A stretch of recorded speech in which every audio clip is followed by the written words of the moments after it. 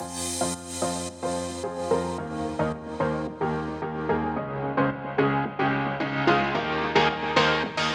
everybody. I'm Jaden Doye, and I'm delighted that you've joined me for this episode of the Law and Quarter podcast.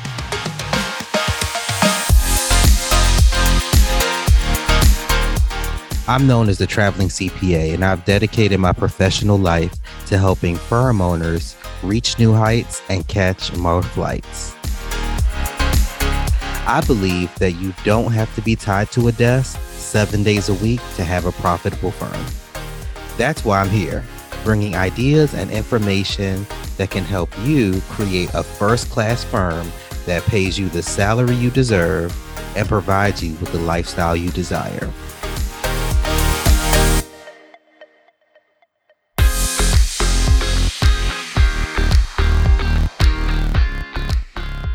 One of the essential parts of the tax planning process is ensuring that the business owner is in the right tax entity.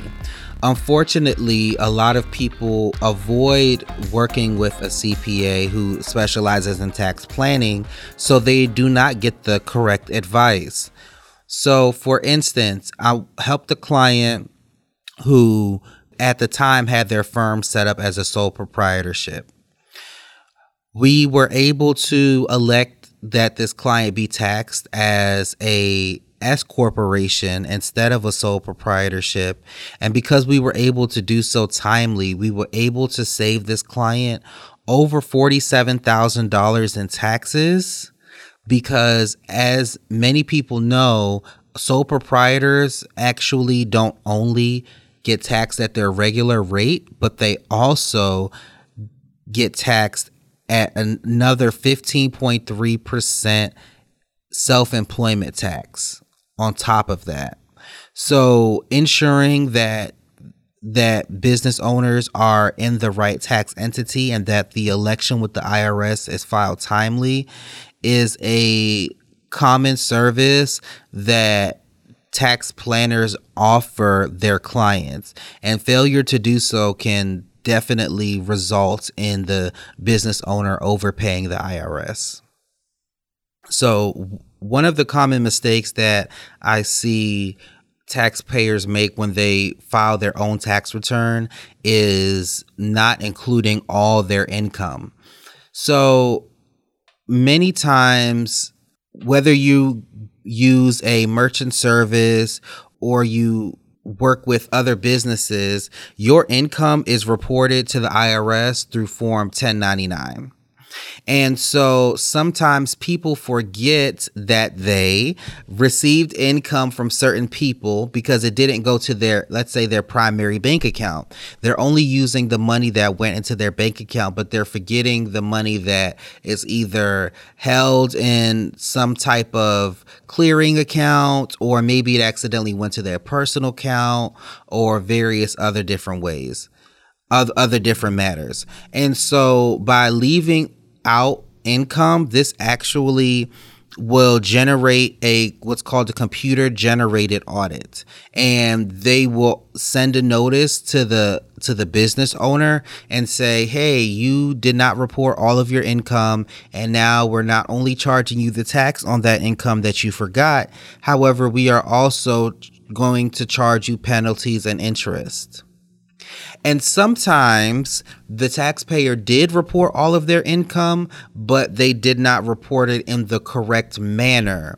And so a CPA or tax planner could review that and handle the tax resolution process to ensure that the business owner does not overpay taxes that are not actually due to the tax entity.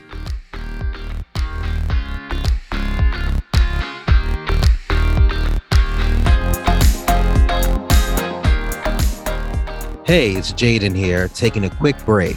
Thanks for listening this far. I just wanted to let you know about the Law Firm Growth Toolkit I've put together. You can actually download it now at www.lawandquarter.com. This toolkit will provide you with the resources needed to start making strides towards creating the firm of your dreams.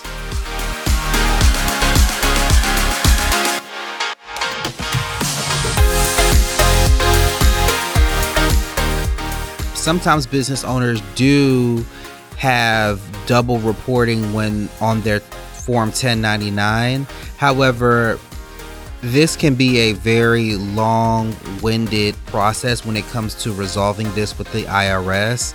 It involves a number of different documents to prove that this income was not deposited into the business bank account. Another common issue when it comes to 1099s is what I call a slide error. So instead of receiving a 1099 for $1,000, the business may receive a 1099 for $10,000. And that is a huge difference. Or maybe $10,000 to $100,000. Okay. That is a huge difference. And it involves not only getting the 1099 corrected by the person that created it in the first place, but then also showing that corrected 1099 to the IRS and then waiting for them to process it. Unfortunately, the IRS is backed up. I don't know when they will ever not be backed up due to the pandemic and being short-staffed.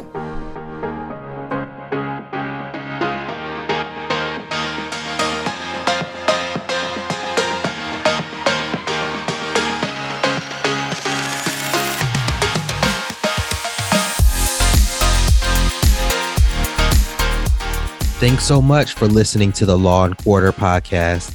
I hope you enjoyed this episode. Please visit our website at www.lawandquarter.com for more show notes and additional episodes.